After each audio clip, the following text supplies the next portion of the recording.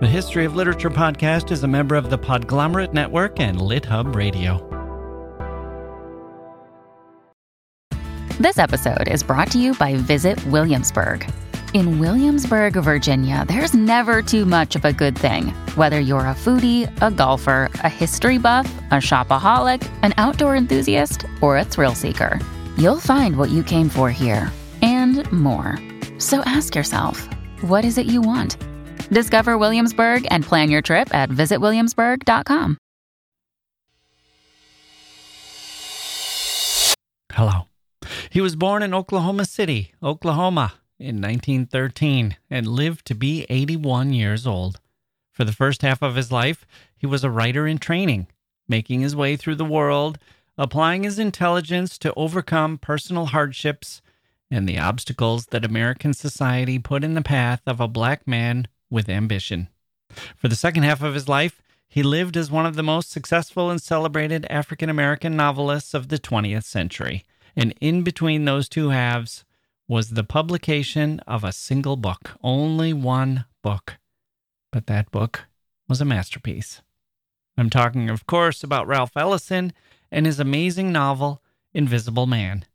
We will hear more about that book and his story today, and we're also going to have Mike Palindrome here for a draft, because in addition to the build-up to the novel and all the life that went into the writing of that book, there was a lot of not writing in Ellison's life, or at least not publishing. And so we'll use our time with Ellison to set up the draft with Mike. Famous instances of writer's block. Where does Ellison fit in with writers? And then where does he fit in with the not writers? The writers who were blocked. That's coming up today on The History of Literature.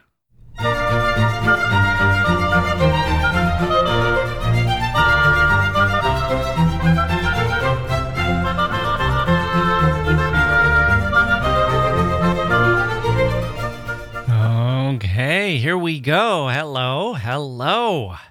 I'm Jack Wilson. So good of you to join me today, and I'm so glad to be here. Ralph Ellison. What a writer, what a man, and what a novel. Invisible Man is so good. I can't wait to share the opening with you, which we will get to. We're also going to have a speech of his.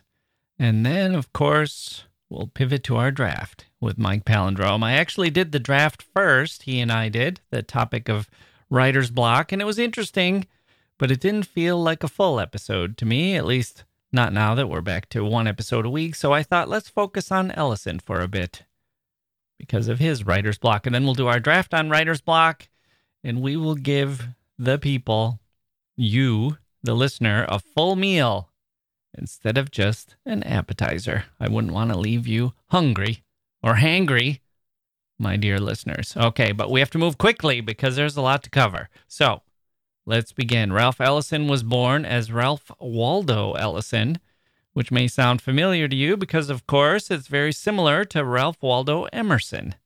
We have an episode on him in our archives, by the way. Pretty fascinating guy as well, and a titan of American letters in the 19th century.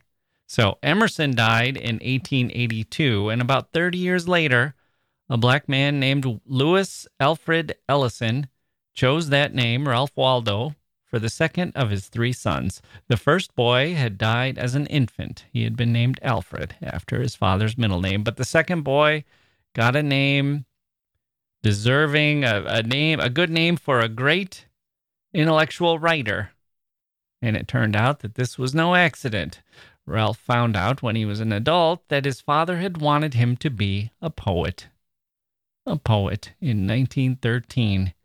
Seems like a grand vision for a working class man, especially an African American. A noble goal for him to choose. A lot of parents are afraid of endeavors like a career in the arts for their children. They hope they'll be a doctor or a lawyer or a businessman because we worry about paying the bills for those young wannabe actors and poets and harpists. But if you know any. But Louis Alfred Ellison, who loved literature, was a man who wanted his boy to be a poet, and that's pretty much what happened. A novelist with a gift for words, a poetic soul. I'm sure Louis Alfred would have been pleased and proud of his son. Unfortunately, he never got the chance to see that happen. the novel writing, and Ralph didn't really get the chance to know his father very well, as his father died when working, when he was hauling a 100-pound block of ice up some steps to a general store. So the father, Ralph Waldo's father, had started in construction and had gotten his own business. He was a delivery man of ice and coal.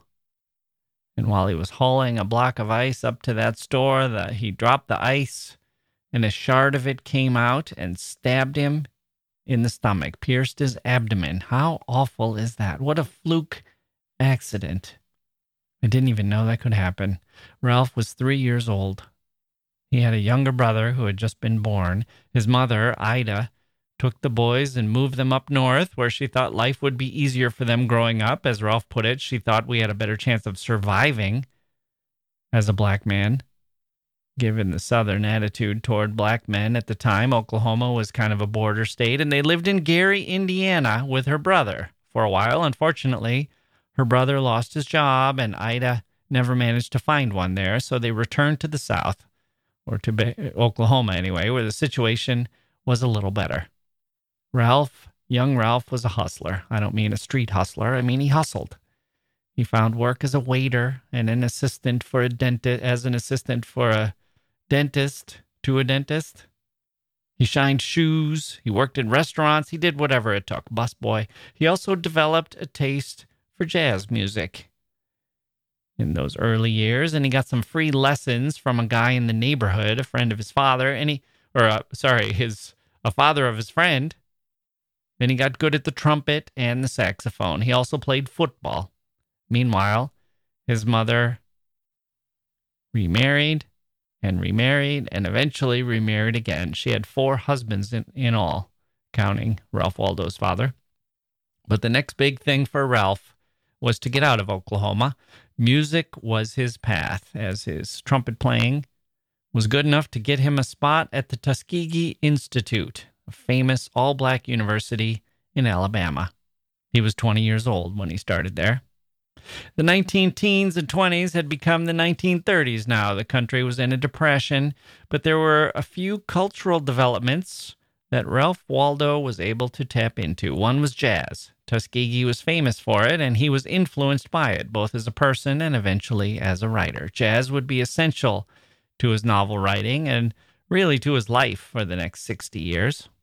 The second big development was literary modernism, the shattering of norms, the development of new ways to say things, the fragmentary piecing together of identity in an isolating modern world. The horrors of World War I and the new psychological currents from writers like Dostoevsky and Nietzsche and Freud had led a bunch of writers to experiment with language and form, seeking new ways to reflect this modern identity.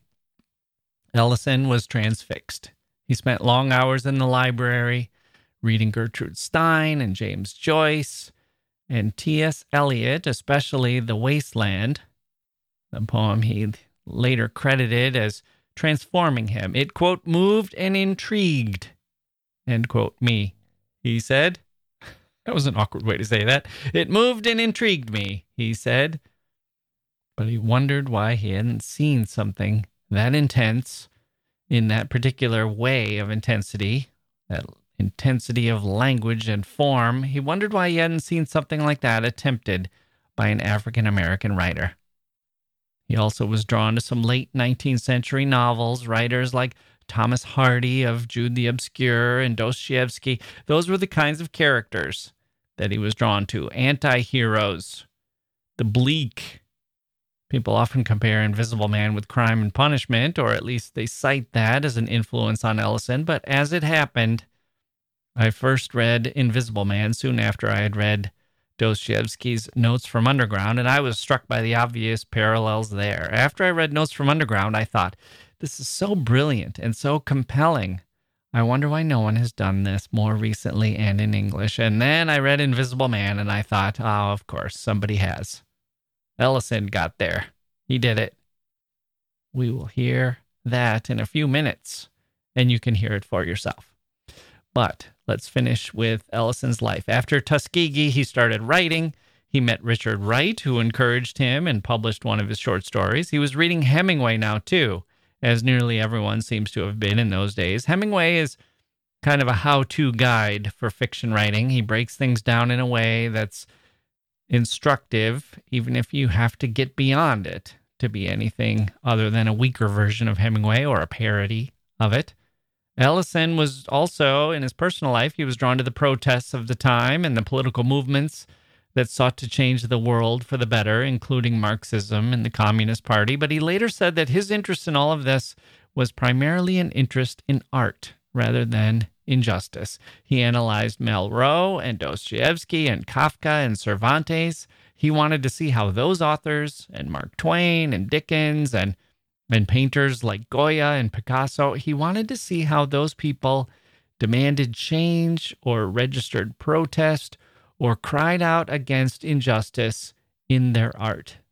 That was his project. He viewed himself as a writer and an artist. And so, where he had axes to grind or wrongs to right, it came out in the short stories he was writing and his essays, and above all, in his novel, Invisible Man, and then in all the efforts he made at writing a novel that came after. We'll have a little more about that later, too. So, his head was in art. Ever since Tuskegee, his head was in art and writing and where it should go and how he should do it.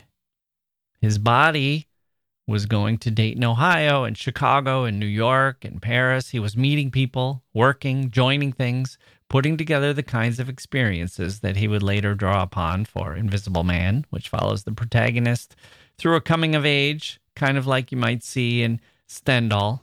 The Red and the Black and Julian Sorel comes to mind especially, but there are also some elements of Russian literature and American literature in the Victorian novel. He was an intellectual sponge who soaked up all the great works of the past and with particular self-consciousness tried to craft a work that could stand as part of that tradition. He knew he was a black writer, and he didn't shrink from that and what it entailed, and he wasn't trying to avoid any of that in his writing, but he constantly sought to put his background as a minority writer in a universal context. All writers are minorities, he said. They come from minority groups of one kind or another, and the individual is the greatest minority of all. When he looked to recreate a form or to find the correct form to convey his experience, he wasn't just looking at the history of black writers in America to see who he should follow. He was looking at how Picasso tried to invent his form or reinvent his form to express what he needed to express, and how Shakespeare had done it, and how fairy tales did it, and how all art had done it, the best works of all time. How had they represented their age? How had they represented the plight of the individual in their age? How had they done it? It made him hard on his own work. Invisible Man was a huge immediate success. It won all kinds of prizes and was translated into different languages and received rave reviews. Its power was obvious and immediate, and yet he said he doubted it would be read in 20 years. I failed, he said. The world disagreed, and still does.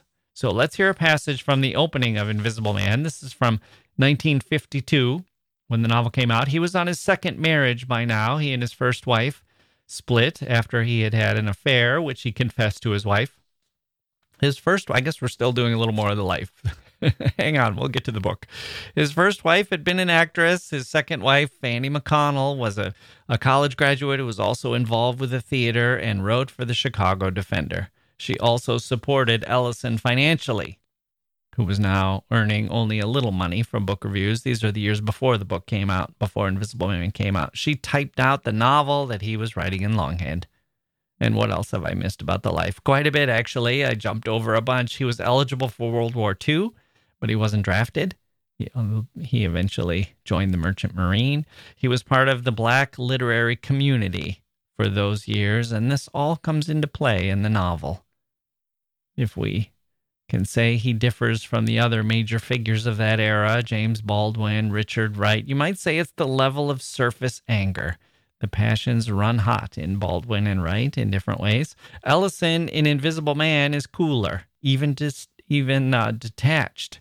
Dispassionate, I was going to say. That's a word that's often used as well. Educated, self-aware, alienated, existential, His hero is a hero for the age, a man struggling in the aftermath of World War II to make sense of the Depression and the communist rise, the rise of the Communist Party and the war, and what was coming now, what's going to come next. It's Saul Bellows' Dangling Man, and Beckett's Waiting for Godot, and Sartre and Camus. Those are the spiritual cousins of this book. And of course, the long ago cousin, Dostoevsky. Listen for the narrative voice. Actually, before we read Invisible Man, let's start with Dostoevsky. I think I've read this passage before, but I'll give you a few sentences or a couple of paragraphs to remind you of what Notes from Underground sounds like. Begins, I am a sick man. I am a spiteful man. I am an unattractive man. I believe there is something wrong with my liver. However, I know nothing at all about my liver disease and do not know for certain what ails me. I don't consult a doctor for it and never have, though I have a respect for medicine and doctors. Besides, I am extremely superstitious, sufficiently so to respect medicine. Anyway, I'm well educated enough not to be superstitious, but I am superstitious. No, I refuse to consult a doctor from spite.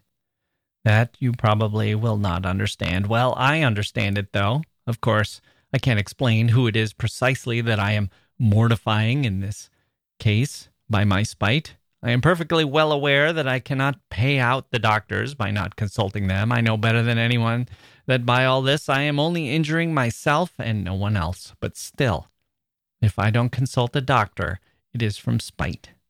My liver is bad. Well, let it get worse.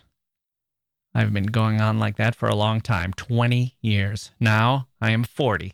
I used to be in the government service, but am no longer. I was a spiteful official. I was rude and took pleasure in being so. I did not take bribes, you see, so I was bound to find a recompense in that, at least. A poor jest, but I will not scratch it out. I wrote it thinking it would sound very witty, but now that I have seen myself that I only wanted to show off in a despicable way, I will not scratch it out on purpose. End quote. That's Dostoevsky in 1864. Still pretty fresh in my view. I want to keep going. I like this voice. This guy is obviously miserable, telling us about his misery. Well, here's Invisible Man, written about 80 years later. This is the beginning. I am an invisible man. No, I am not a spook like those who haunted Edgar Allan Poe, nor am I one of your Hollywood movie ectoplasms. I am a man of substance, of flesh and bone, fiber and liquids, and I might even be said to possess a mind. I am invisible, understand, simply because people refuse to see me. Like the bodiless heads you see sometimes in circus sideshows, it is as though I have been surrounded by mirrors of hard, distorting glass. When they approach me, they see only my surroundings, themselves, or figments of their imagination. Indeed, everything and anything except me. Nor is my invisibility exactly a matter of a biochemical accident to my epidermis.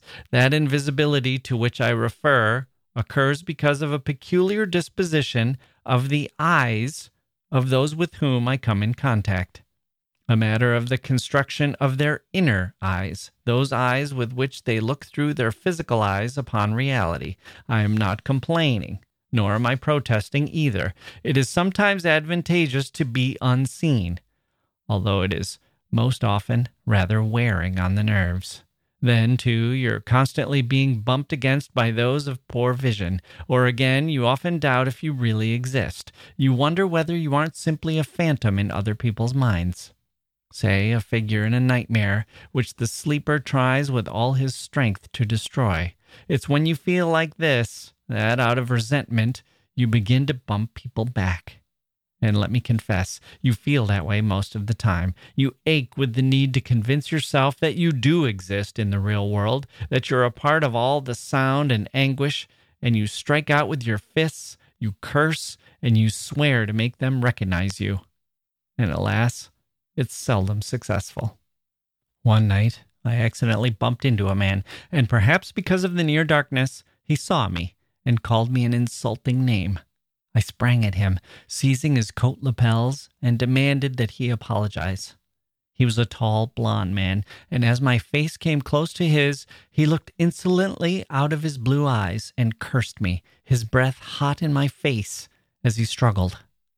I pulled his chin down upon the crown of my head, butting him as I had seen the West Indians do, and I felt his flesh tear and the blood gush out, and I yelled, "Apologize! Apologize!" But he continued to curse and struggle, and I butted him again and again until he went down heavily, on his knees, profusely bleeding. I kicked him repeatedly, in a frenzy because he still uttered insults, though his lips were frothy with blood. Oh, yes, I kicked him. And in my outrage, I got out my knife and prepared to slit his throat right there beneath the lamplight in the deserted street, holding him in the collar with one hand and opening the knife with my teeth, when it occurred to me that the man had not seen me, actually, that he, as far as he knew, was in the midst of a walking nightmare. And I stopped the blade, slicing the air as I pushed him away, letting him fall back to the street.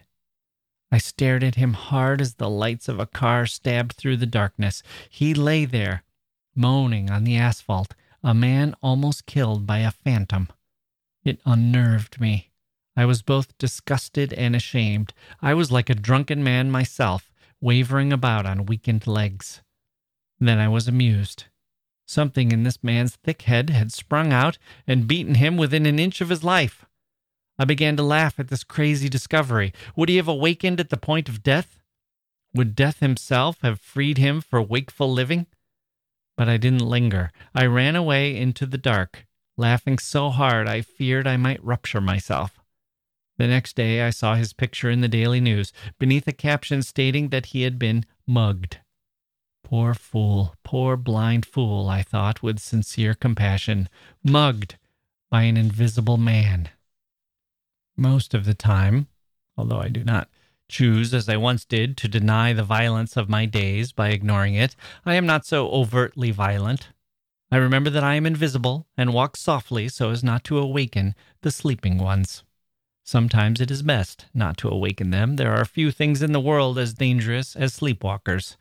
I learned in time, though, that it is possible to carry on a fight against them without their realizing it. For instance, I've been carrying on a fight with monopolated light and power for some time now. I use their service and pay them nothing at all, and they don't know it. Oh, they suspect that power is being drained off, but they don't know where. All they know is that according to the master meter back there in their power station, a hell of a lot of free current is disappearing somewhere into the jungle of Harlem.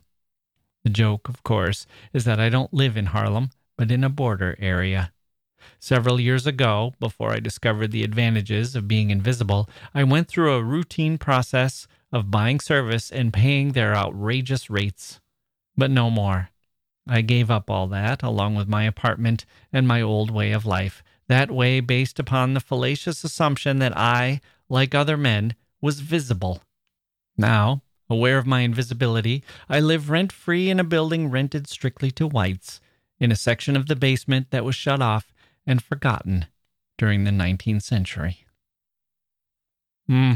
Wow. Do you not want to read this book now? That's also pretty fresh, even though we're getting, 60, 70 years later.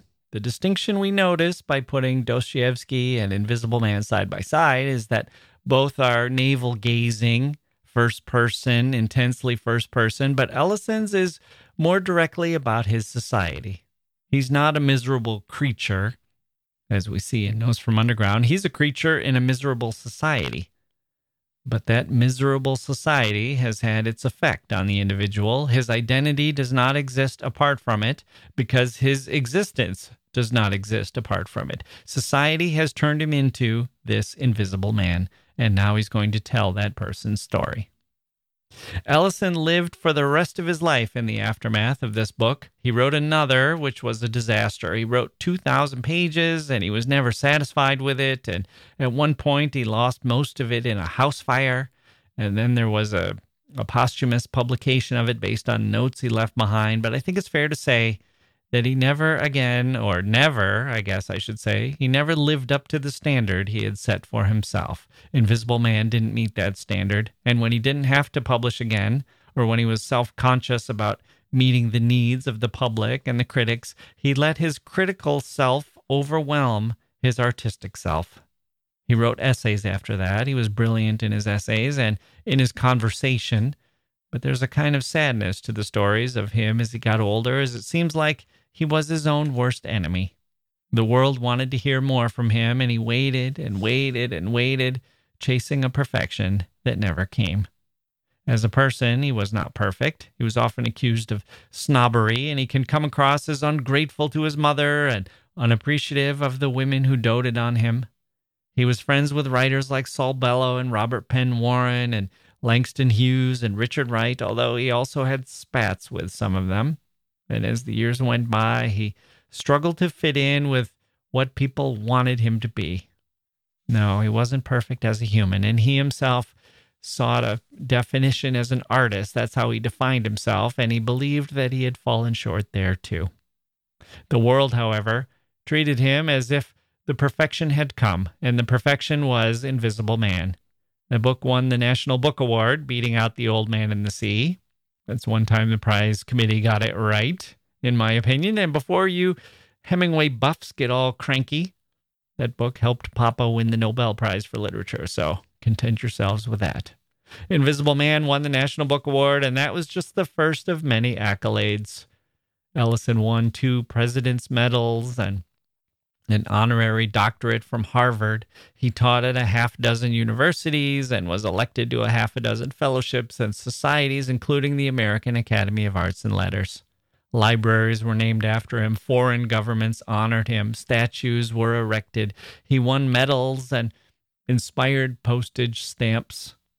He was a reliable essayist and social commentator, but he did not publish fiction again in his lifetime. He began his second novel, Juneteenth, in 1958, and it was unfinished when he died in 1994. I want to give you part of his speech now, his National Book Award acceptance speech, but to set the stage for this, let's hear how he came across to other people. An interviewer described him this way, quote, "While Mr. Ellison speaks, he rarely pauses, and although the strain of organizing his thought is sometimes evident, his phraseology and the quiet, steady flow and development of ideas are overwhelming. To listen to him is rather like sitting in the back of a huge hall and feeling the lecturer's faraway eyes staring directly into your own. The highly emphatic, almost professorial intonations startle with their distance, self-confidence, and warm undertones of humor." End quote. Imagine that voice and that kind of presence reading this speech. So this is Ralph Ellison's National Book Award acceptance speech. The award, of course, being for Invisible Man. He says, quote, "If I were asked in all seriousness just what I considered to be the chief significance of Invisible Man as a fiction, I would reply, its experimental attitude and its attempt to return to the mood of personal moral responsibility for democracy, which typified the best of our 19th century fiction. When I examined the rather rigid concepts of reality which informed a number of the works which impressed me, and to which I owed a great deal, I was forced to conclude that for me and for so many hundreds of thousands of Americans, reality was simply far more mysterious and uncertain, and at the same time more exciting, and still, despite its raw violence and capriciousness, more promising. To see America with an awareness of its rich diversity and its almost magical fluidity and freedom, I was forced to conceive of a novel unburdened by the narrow naturalism which has led after so many triumphs to the final and unrelieved despair which marks so much of our current fiction. I was to dream of a prose which was flexible and swift as American change is swift, confronting the inequalities and brutalities of our society forthrightly, but yet thrusting forth its images of hope, human fraternity, and individual self-realization. A prose which would make use of the richness of our speech, the idiomatic expression, and the rhetorical flourishes from past periods, which are still alive among us. Despite my personal failures, there must be possible a fiction which, leaving sociology and case histories to the scientists, can arrive at the truth about the human condition, here and now, with all the bright magic of the fairy tale. End quote. What a shame that Ellison thought he didn't accomplish what he set out to accomplish in his life. So many others disagreed. We can see the kind of platonic ideal that he was setting out for himself as an ideal novel, what would perfectly represent what was in his mind of what it would need to represent.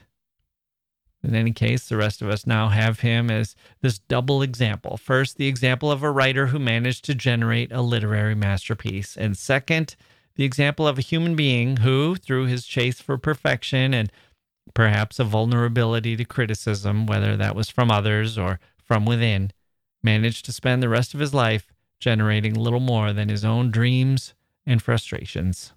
So, let's take a break and come back with some other writers who have borne that struggle of writer's block with some good humor, some self-deprecation, and an awful lot of torment and misery. Let's say the recipe here is 1 part good humor, 1 part self-deprecation, and 10, 100, 1,000, million parts torment and misery. Writer's block with Writer's block with Mike Palindrome after this.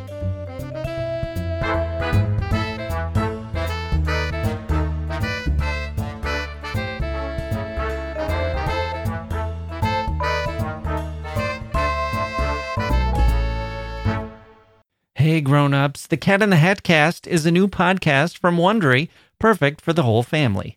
Join the Cat in the Hat and your favorite Dr. Seuss characters as they get whisked away on a new adventure every week. Fish dreams of creating his very own polite and quiet podcast. That is, until he gets a surprise visit to his Fishbowl podcast studio from the Cat in the Hat himself. And it becomes very clear that the cat has other plans for the podcast, and those plans are the opposite of quiet. The cat may be disruptive, but it turns out he's also a great help to get Fish out of all kinds of predicaments. Bursting with music, silliness, and rhymes, the Cat in the Hat Cast encourages us all to find fun that is funny in every episode. Sing along to new favorite songs, try your luck at Titanic tongue twisters, have some fun with wondrous wordplay, and most importantly, bring your family along for all of the adventures in the Cat in the Hat Cast. Follow the Cat in the Hat Cast on the Wondery app or wherever you get your podcasts. You can listen to the Cat in the Hat Cast ad-free right now by joining Wondery Plus in the Wondery app or Wondery Kids Plus in Apple Podcasts. Okay, joining me now is our old friend Mike Palindrome, the president of the Literature Supporters Club, who's here to talk about 10 great instances of writer's block. What writers? Hey, I'm not done yet. I was trying to preempt the writer's block discussion.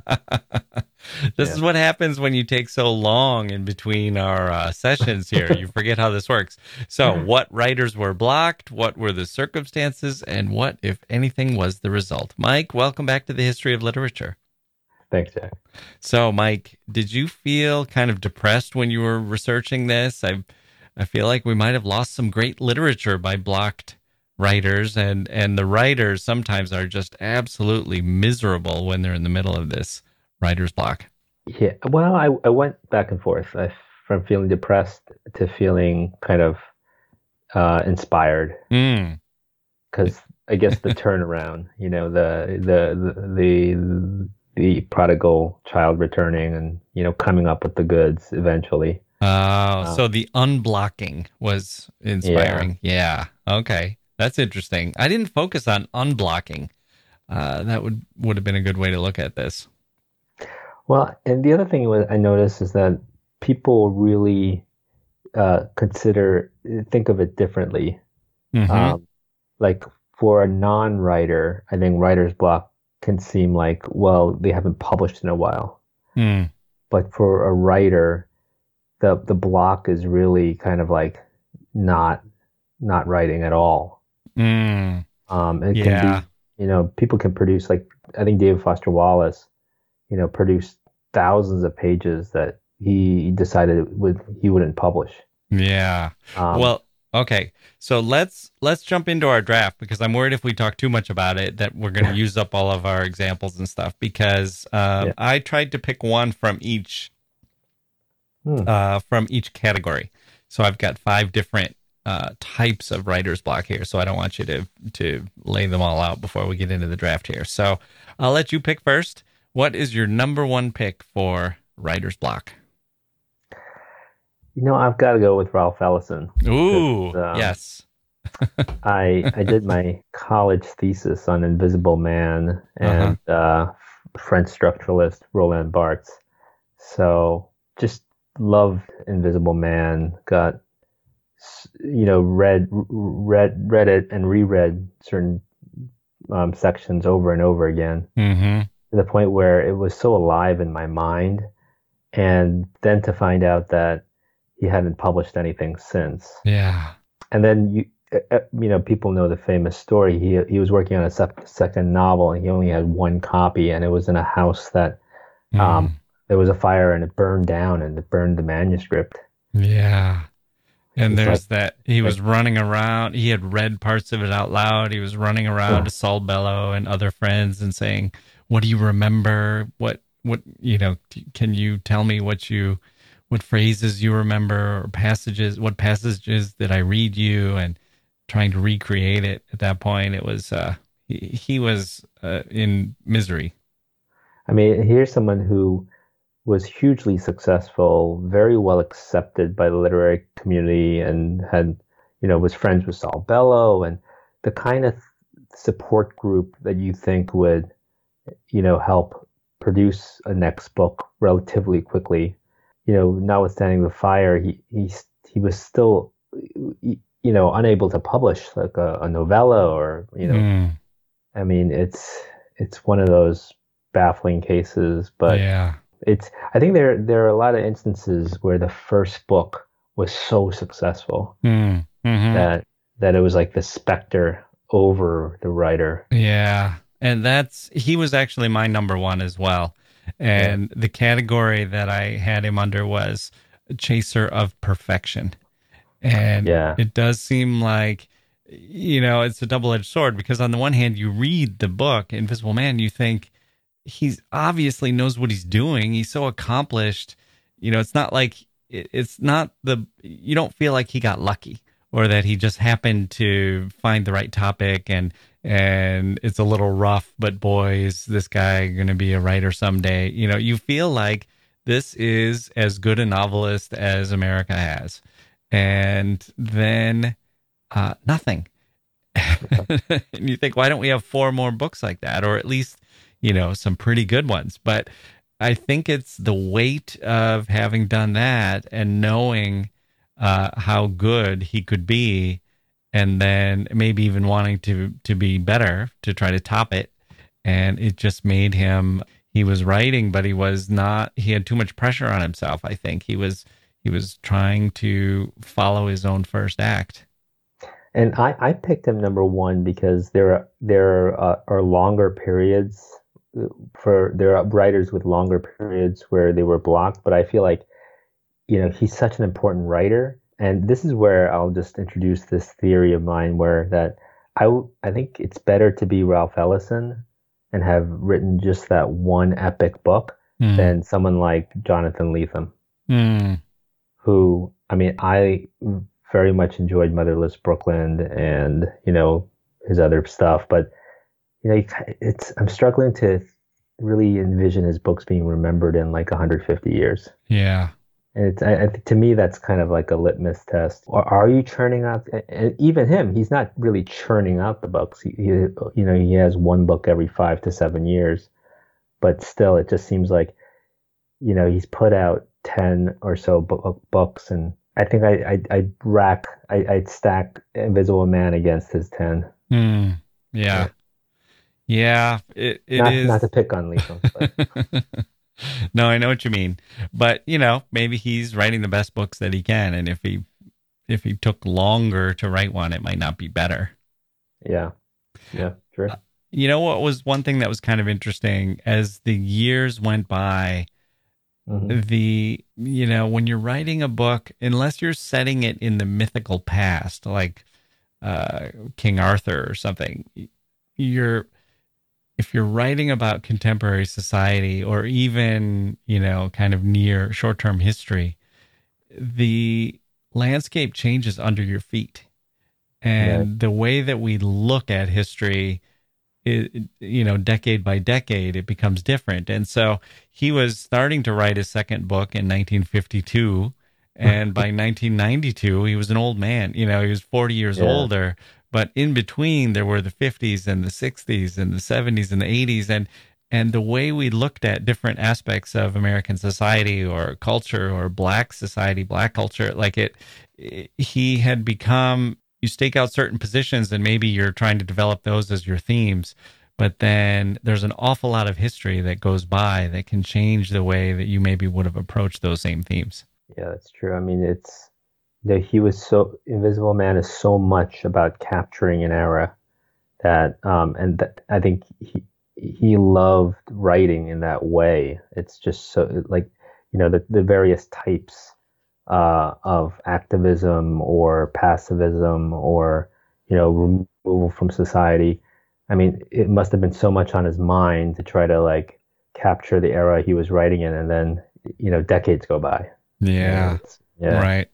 And then you feel like, on the one hand, you have this frustration. Others have talked about this, Jeffrey Eugenides and Philip Roth and Fitzgerald. You have this early success, and so you feel like the spotlight is on you because you're well known. And when you're unknown, you just can't wait to get your book out there into the world. But when you're well known, people are waiting. And that the critics are, eager to see what you're going to do, and they're going to hold you to sort of a higher standard. And maybe some people are ready to settle some old scores, or they want to see you fall on your face, or whatever it is. But then the more time goes by, the higher the stakes, because it becomes, what's he been doing for the last 10 years? And then, he's spent 20 years, this must be a real masterpiece. And after 25 or 30, it's like, this must be, he's writing Ulysses. What's he got cooking up over there? And then, it makes it harder and harder if your problem is that you're putting too much pressure on yourself. I will say, though, about Eugenides, he took 9 years between Virgin Suicides and Middlesex, and I loved both books. And I think, it was well worth the 9 year. The right amount of time. Period. Yeah.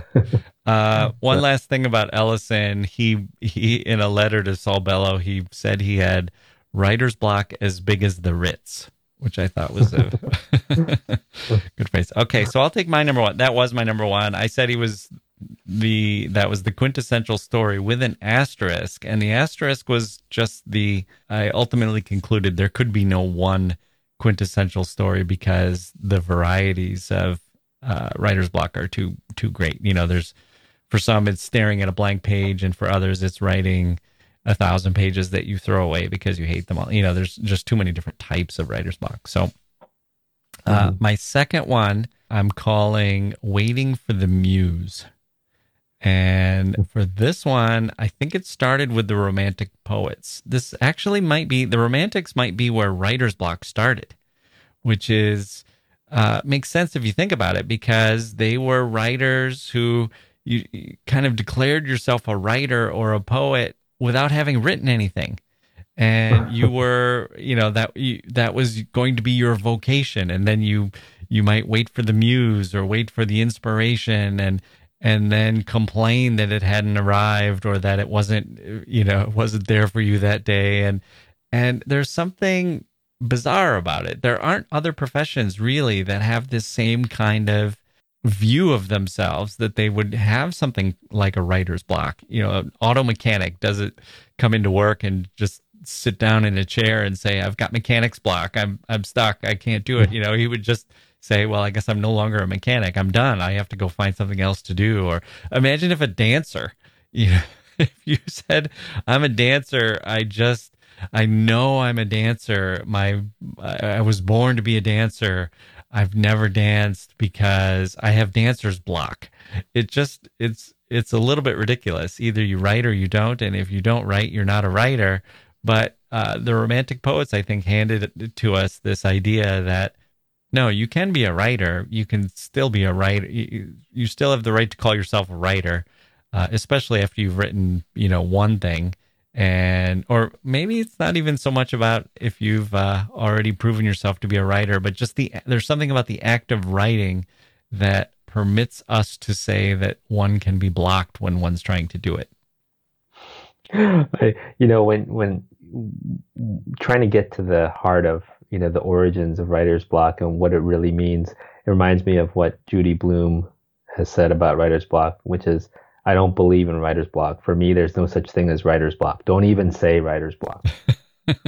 Which she begins with like, this like really confident statement, and then it turns into like some kind of voodoo.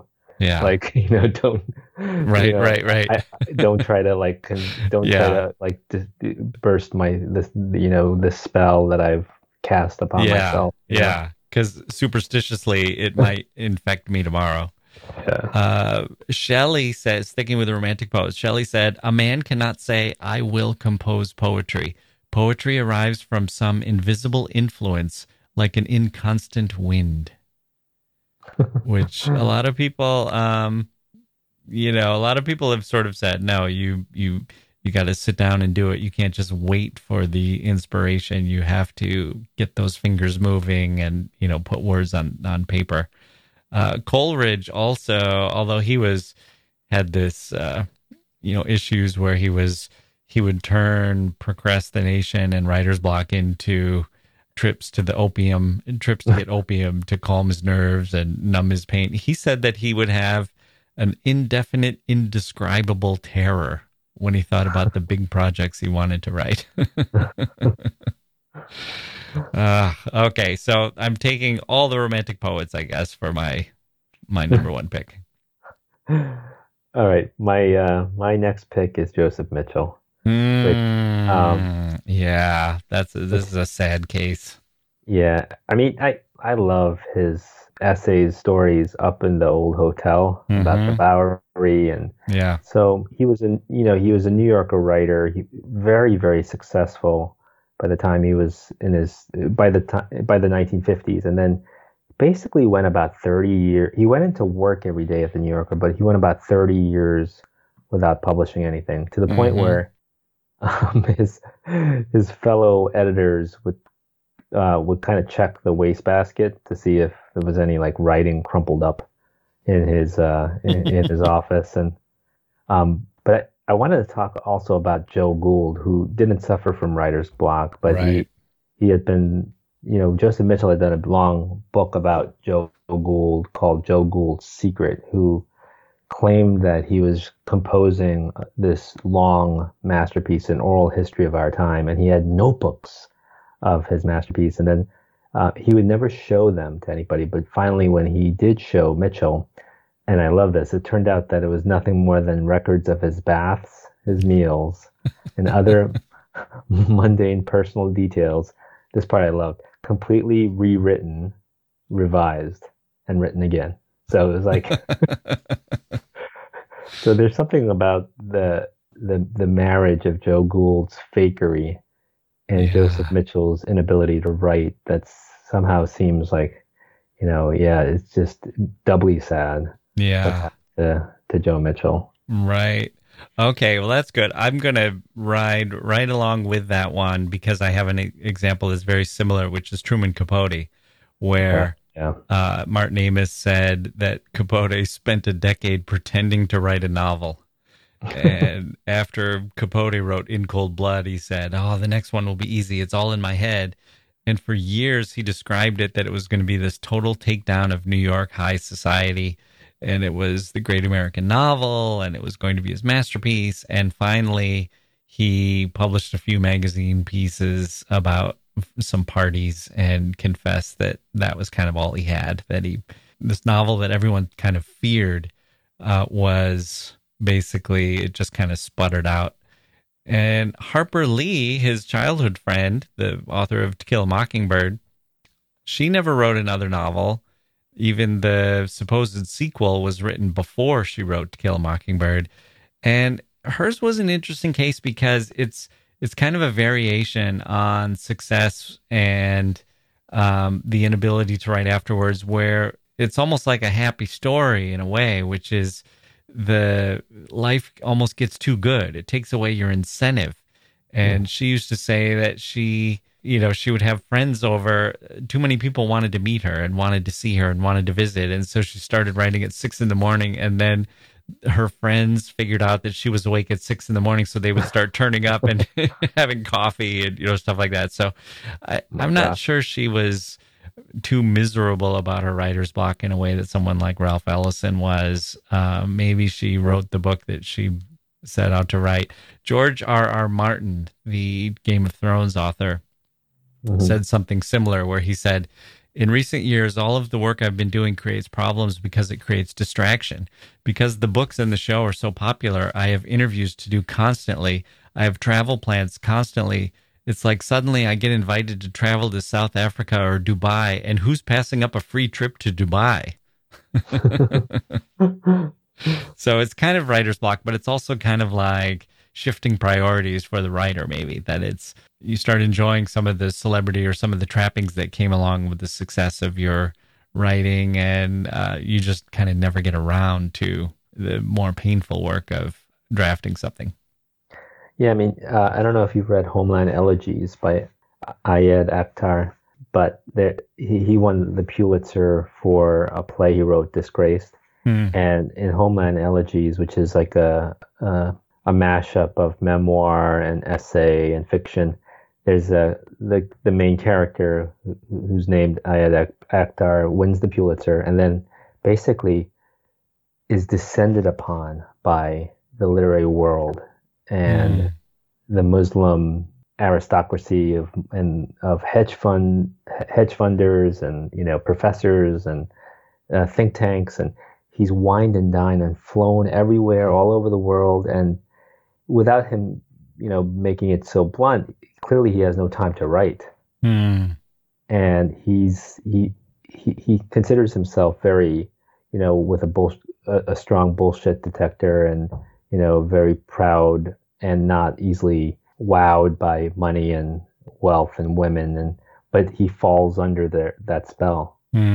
Okay, so what is your next pick?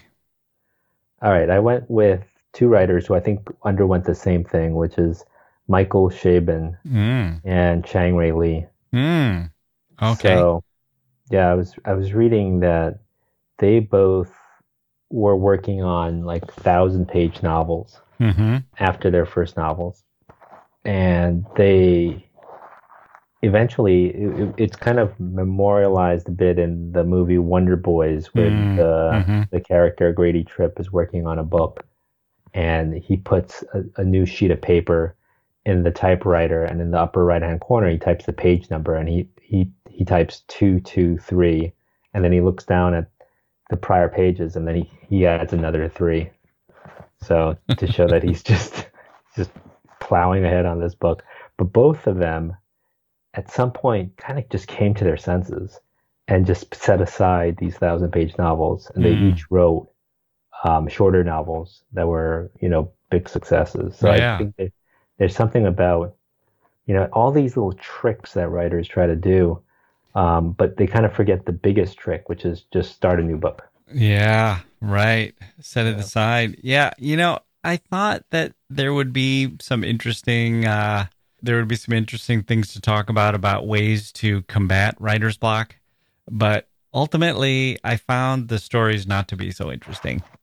It just seemed like a lot of advice that is kind of, stuff everyone's heard a million times. Take a break from your writing, get up from the desk and walk around, go to bed at night knowing exactly what you're going to write the next day. And there's just a lot of famous writers are giving advice. I guess they get asked this question a million times probably, but it always, I don't know. In the end, it seems like there's about 6 things that you hear over and over and over. I mean, it does seem like when a writer has a good trick, it really works for them. Yeah. Like Jack London writing, I forget, 150 words a day. or Graham Greene. I Graham forget how Greene, many yeah, words a day. 500.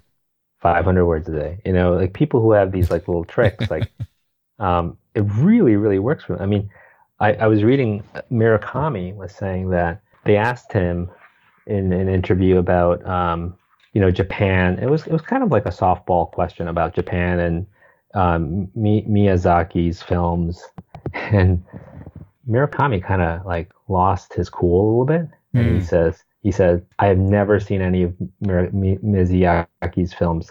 I like to keep a sharp division between things that interest me and things that don't, in order to use the limited time allotted to me in life most economically. And anime just happens to belong to the category of things that don't interest me. And I mean, I just could feel like he was like, hey, writing takes a lot of energy.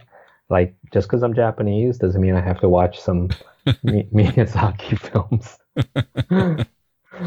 Yeah. Okay, so I guess it's my turn.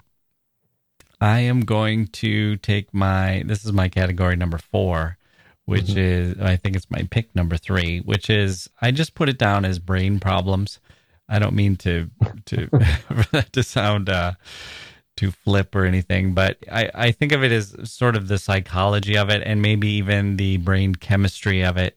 There are manic depressives who go on the cycles, and maybe if they're on medication or getting treatment and the creativity is dulled or taken away, or they think that it is. And also a kind of the Freudian psychological block that there's some kind of trauma or disturbance that needs to be removed. And the writer's block is just sort of a stand-in for something else that is impeding your ability to move forward in, your mind to move forward.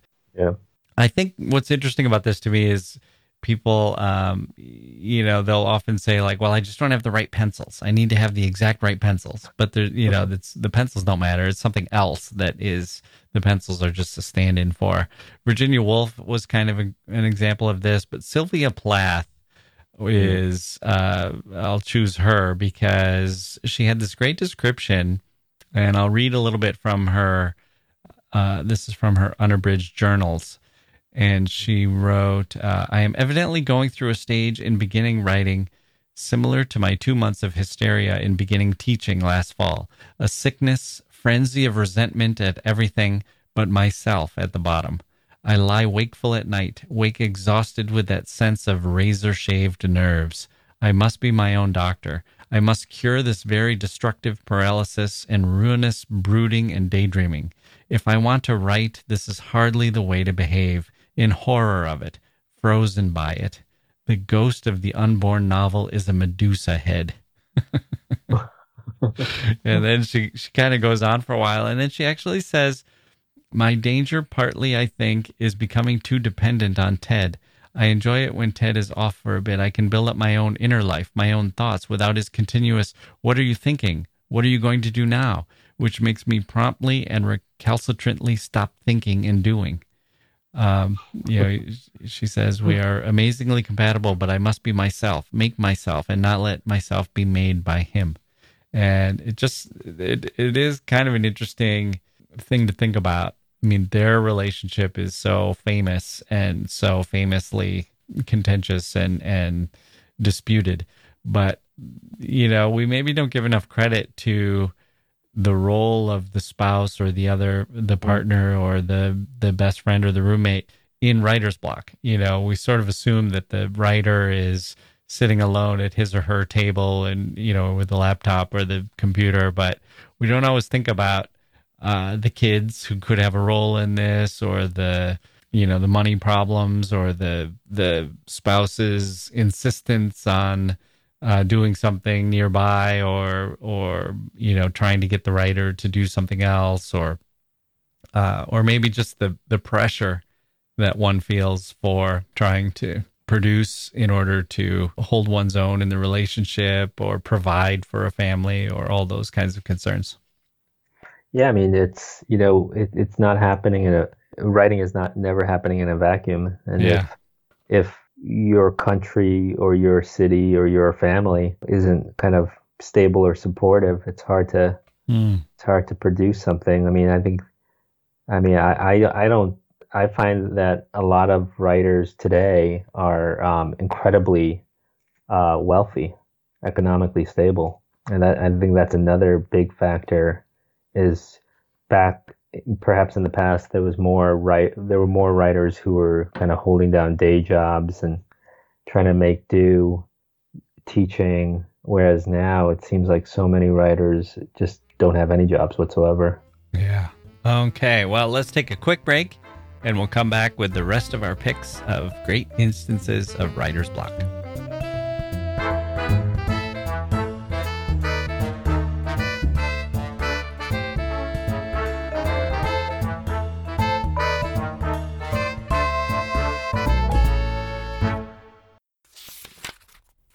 Okay, we're back. Mike, this is, I think, your pick number 4. Who do you have for us? Oh, no, this is 5. This is 5? Did I miscount? Yeah. Wait, are we doing 5 each? We're not, or are we doing 10 each? 5 each. Okay.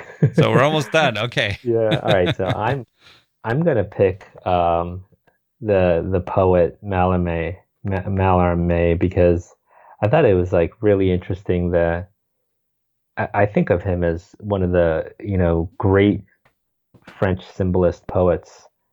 And I was astonished to learn that he only written 60 poems. And in 36 years, and Roland Barthes called him the Hamlet of writing, which any chance I get to quote Barthes, I'll take.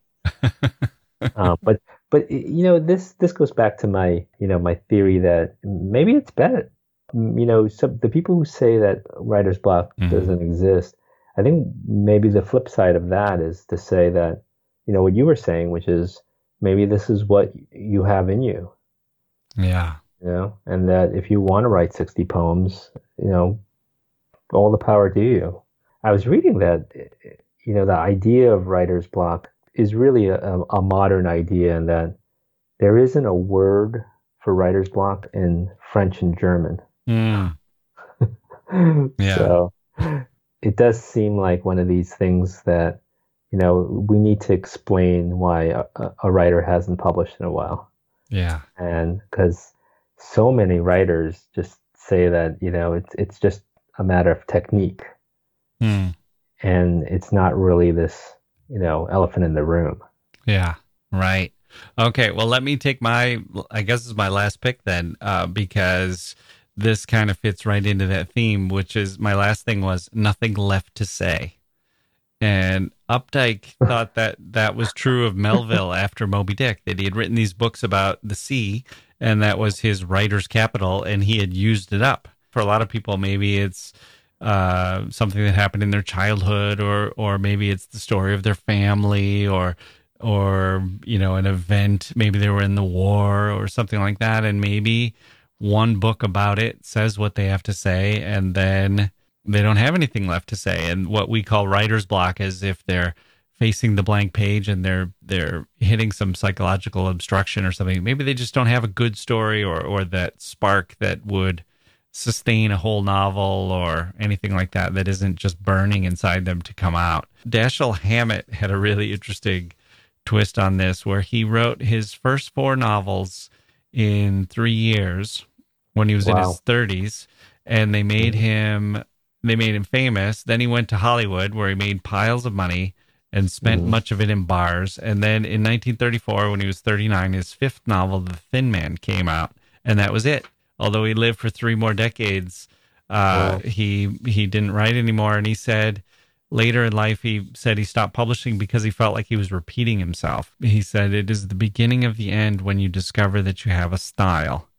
And he tried to alter his style. He tried to write something besides detective novels. And he kept writing the whole time, but he never accomplished anything that satisfied him. And it was almost as if he just had that marriage of the detective style, the detective novel with that style. And then once he felt like he had exhausted that, there was nothing left he wanted to do. It makes me admire him. Yeah. I mean, as much as I love going to a bookstore and seeing a new book by someone I whose previous books I liked, because instantly I just think like, oh, it's got to be just as good as my favorite book of his or her or hers, and it often turns out not to be the case. Writers are, there's incredible pressure on them to publish. If people haven't seen the movie Wonder Boys, I highly recommend it. I think it really shows this. It must be even worse than the way it's depicted in the film, but it shows the pressures of publishing and all the gossip that goes around a writer who hasn't published in a while. Okay, well, let's leave things there. Mike, as always, thank you for joining me on the History of Literature. Thanks, Jack.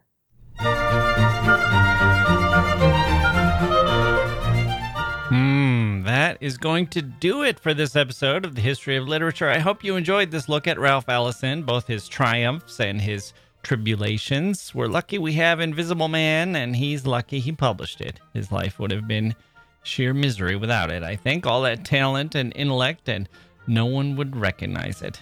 Sometimes you just gotta hit send on that email, people. Time to put yourself out there, or to hit record on that microphone. If you're a podcaster, record and upload. It's not a great life, frankly, but it'll do until something better comes along. My thanks to Mike Palindrome, too, for joining us for that look at Writer's Block. I'm Jack Wilson. Thank you for listening, and we'll see you next time.